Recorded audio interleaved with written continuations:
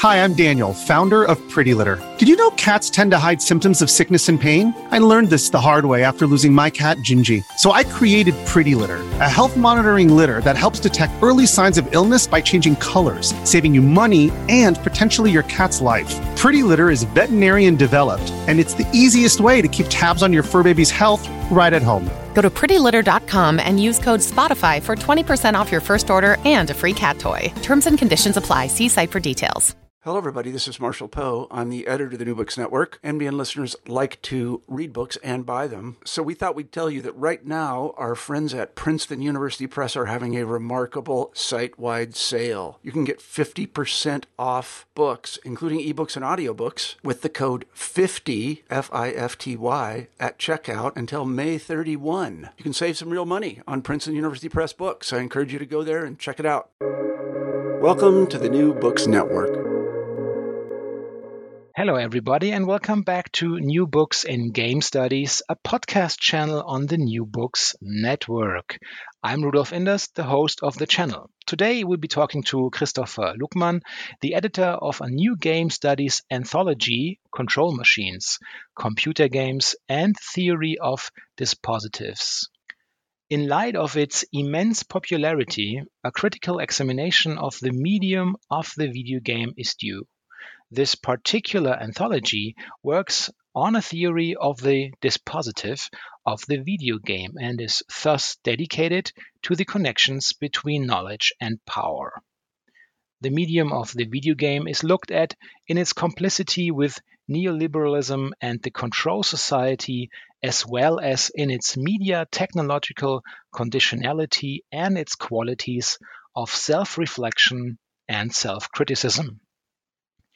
Before we jump right in, though, I want to let you know that if you like our show, please leave us a 5-star review on Apple Podcasts or Spotify and share this episode with your friends and on social media. And now, Christopher, welcome to the show. Hi, thanks for having me.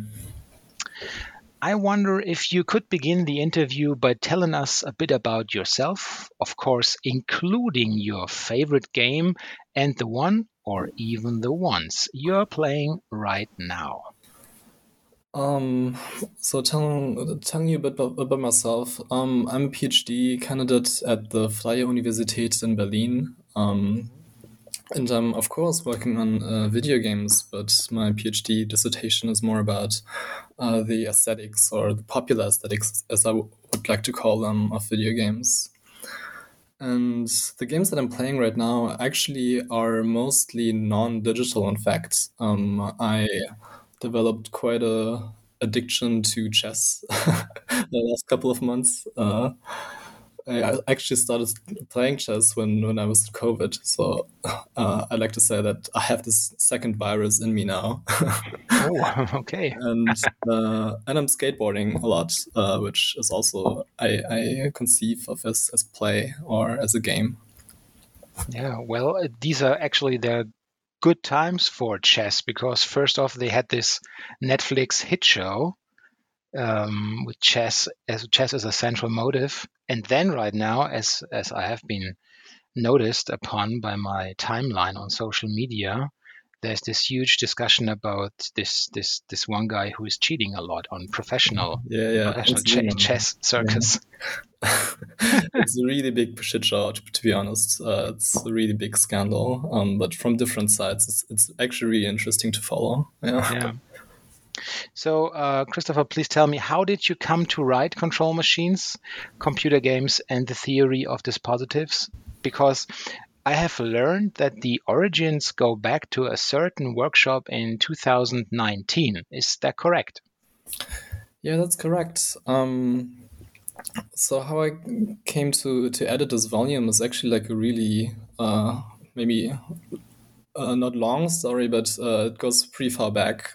In fact, even earlier to 2019, actually, because there were student initiatives and grants for student projects in my university where I did my master's degree. which was the University of Münster, not to be confused with the American Münster, which is famous for rugby and stuff, but Münster in West Germany, basically.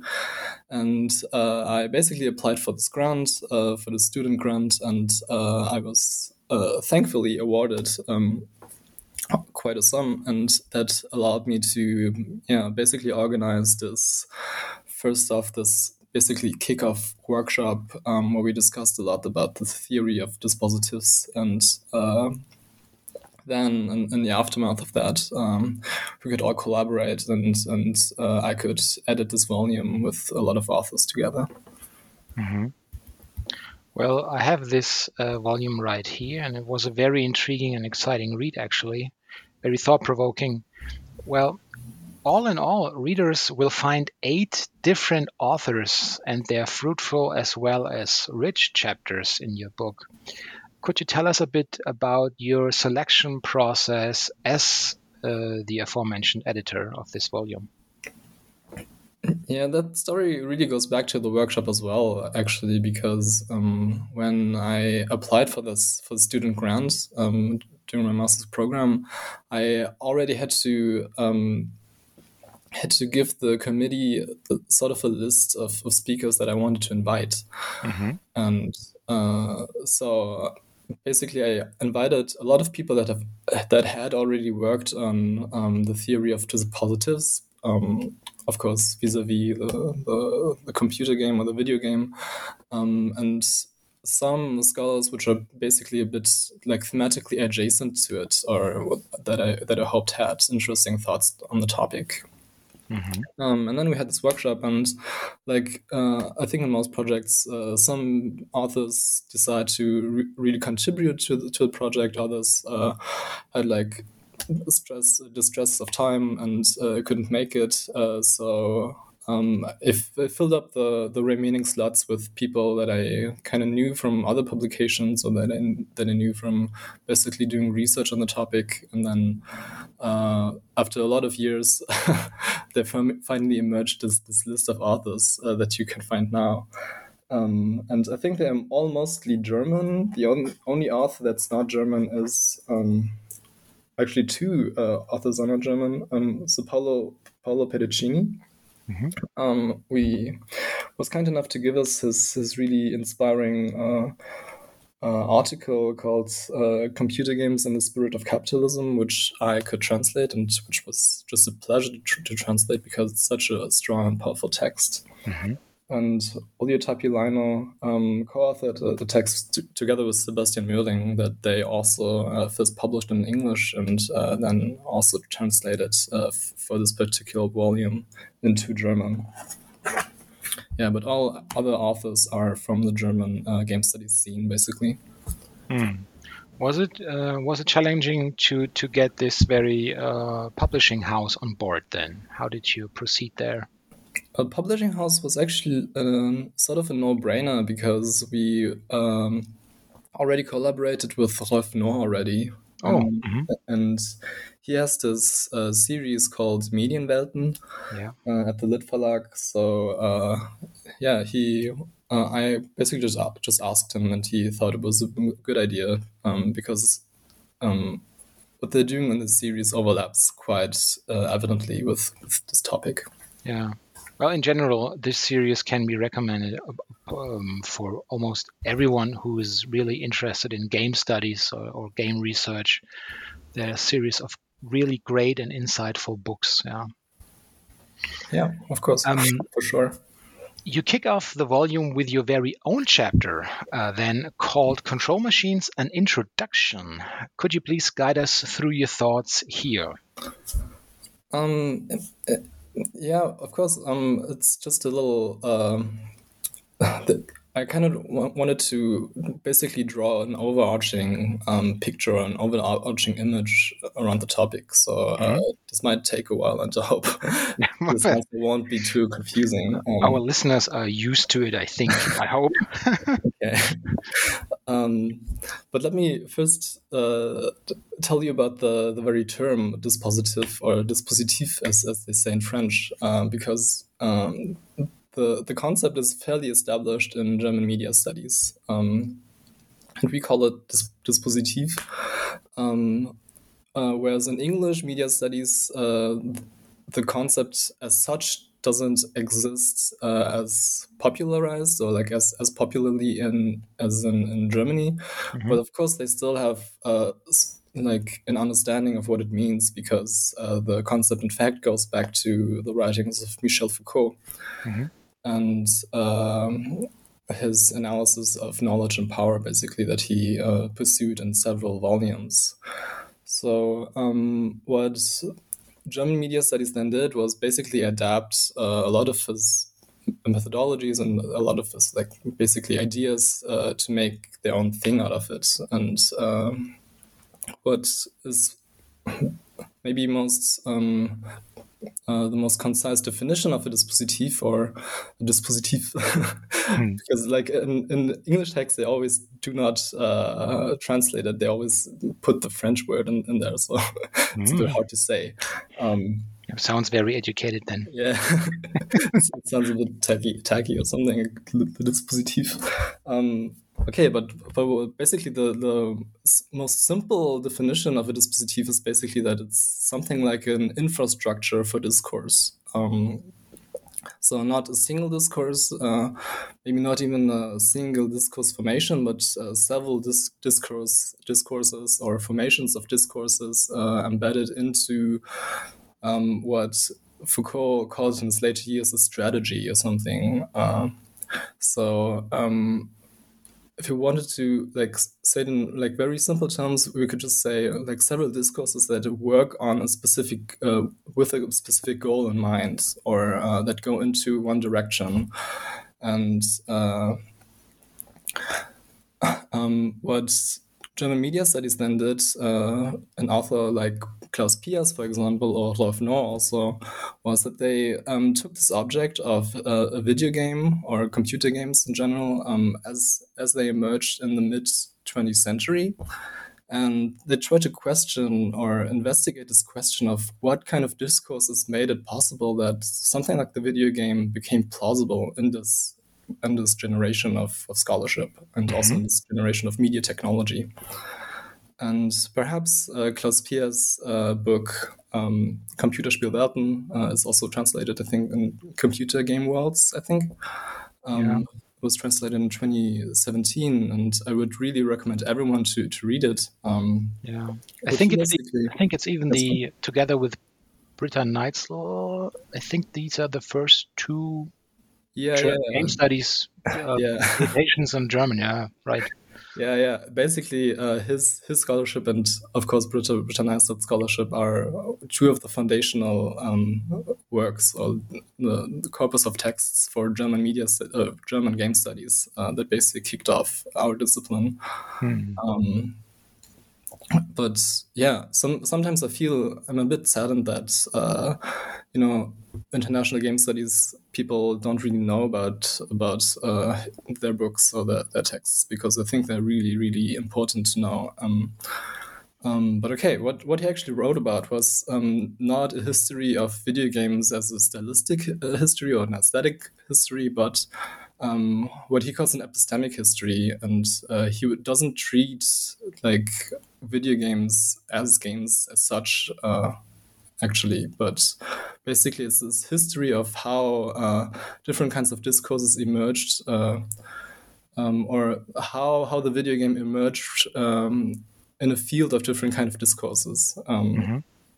Something like experimental psychology, for example, where machines were set up to be stimulus and response mechanisms, which really goes on to show, gives us a new angle on action games, for example, or the machines of human factors, where basically workers stand in line to produce a certain good, and also have this technology of stimulus response mechanisms basically embedded within the technology. And of course, what he then did, he basically segregated the video game into three parts. So the action game, the strategy game, and the adventure game. And he said the action game is about reaction, and in this kind of through technologies of reaction, we can really see the prehistory of the action game, and especially in the discourse of experimental psychology and human factors. Yeah. And the strategy game is about configuration, he said. And then he said, okay, there's a lot of discourse in information technology and games like SimCity, for example, which was during the time a project of the MIT, or that emerged basically from projects of the MIT that wanted to do urban planning and stuff. Right, yeah. Right, so the history of games shows us that games do not necessarily come out of games, but all different kinds of sorts of objects. And then there's the adventure game, and he says that the adventure game is about decisions and deciding.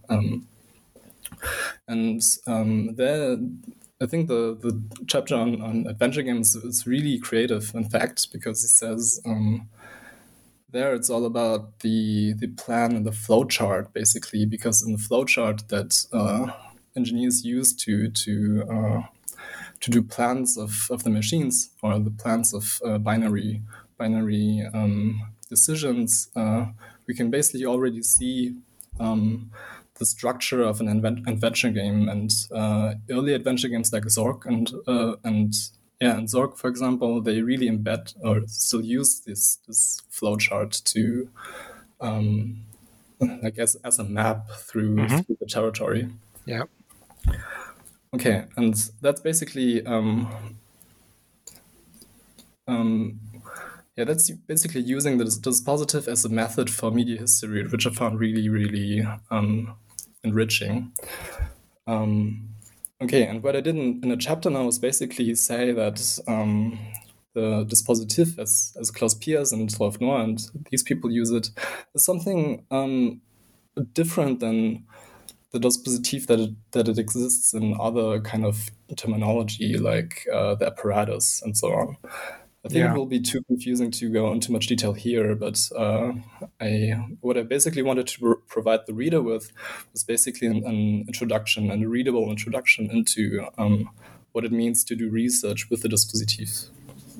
Yeah. And for any deepening of that very chapter, people just go and get the book. Because it's a really great one, actually. So don't hesitate, escalate. So aside from that, what can our listeners and your readers expect from the book then? How would you describe the learnings, and what are the main findings brought forward by your esteemed authors? Well, that's something that I would say really reveals to you, or reveals to the reader more as they go through each chapter, or maybe even if they read the first 4 chapters or something, because we can really see how the dispositif of the computer game really ties in a lot of different kind of discourses, which the different authors then kind of outline. And one finding that was really essential for me, or I think is for German media studies at large, is that this dispositif, in our view, really is not as much as a method for interpretation, like for hermeneutics or something. And Rolf Nohr really grasps this point and makes it really strong. But as I said, it's really like a way to do media history in a way that couples knowledge and power, and So his article in the book is like really excellent in this particular topic. Yeah. Which is not to say, of course, that aesthetic reflections cannot be set on top of this, basically, of these findings, which I wanted to basically transport with inclusion of Paolo Pedicini's programmatic aesthetic, basically, that I already mentioned. It's called Video Games in the Spirit of Capitalism. Yeah. So I was talking to Stefan Höltgen recently, and I was asking him a bit of a trick question. I was telling him that there are talking about, because he was talking about 3 different experimental, let's say, studies with his students. And I told him that it's always difficult to name your favorite child, if you have, especially if you have 3 of them. But of course, I have to ask you, well, not your favorite child, but let's say, what's the most when you first read the first drafts of the incoming articles or book chapters, which one was the most surprising one? The most surprising? Wow. Okay. Maybe not surprising in the sense of that I didn't expect it. Maybe more surprising in the sense that I really learned a lot from it, or that I really thought somebody brought things like in a really clear and concise argumentation.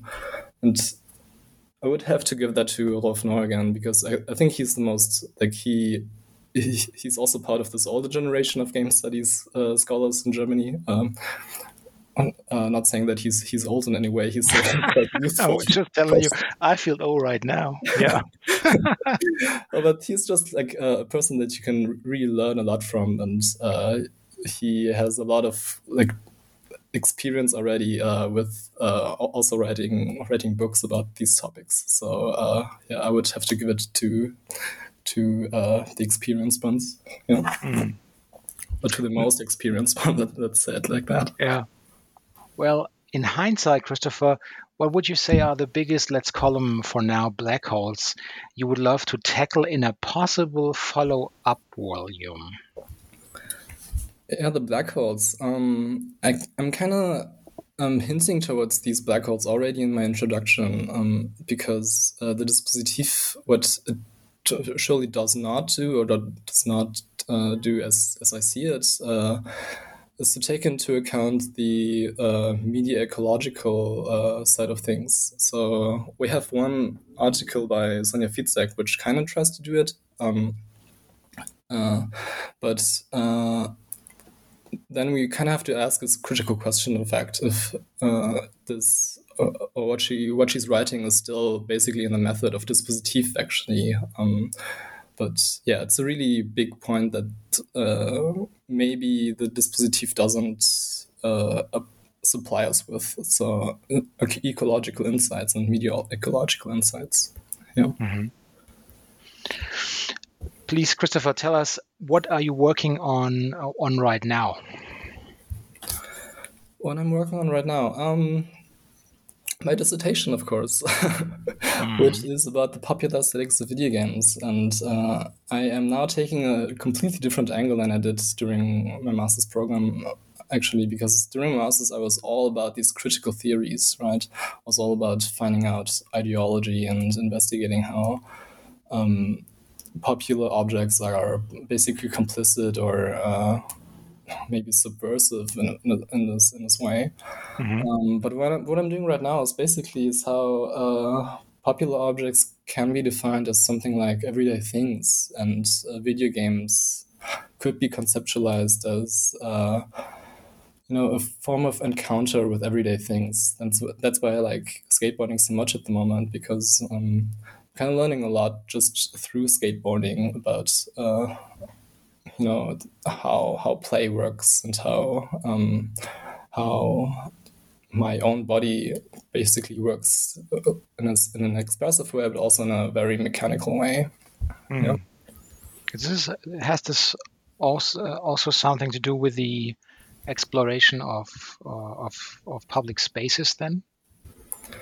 Yeah, somewhat. Yeah, of course. I'm not really tackling that question so much, actually, because what I kind of want to do still is do aesthetic theory and media theory. Mm-hmm. So the questions I'm kind of tackling are, what is the sensory exploration of video games, of video game play, or what is an aesthetic object if the things we are dealing with are basically very action-oriented, of course, and how do we couple perception to action and video game perception? So, I'm kind of Yeah, my dissertation is more dedicated towards these, I guess, more theory, like aesthetic theory centric kind of questions. But I guess I hope when I finish the dissertation, I will have some things to say about public spaces as well.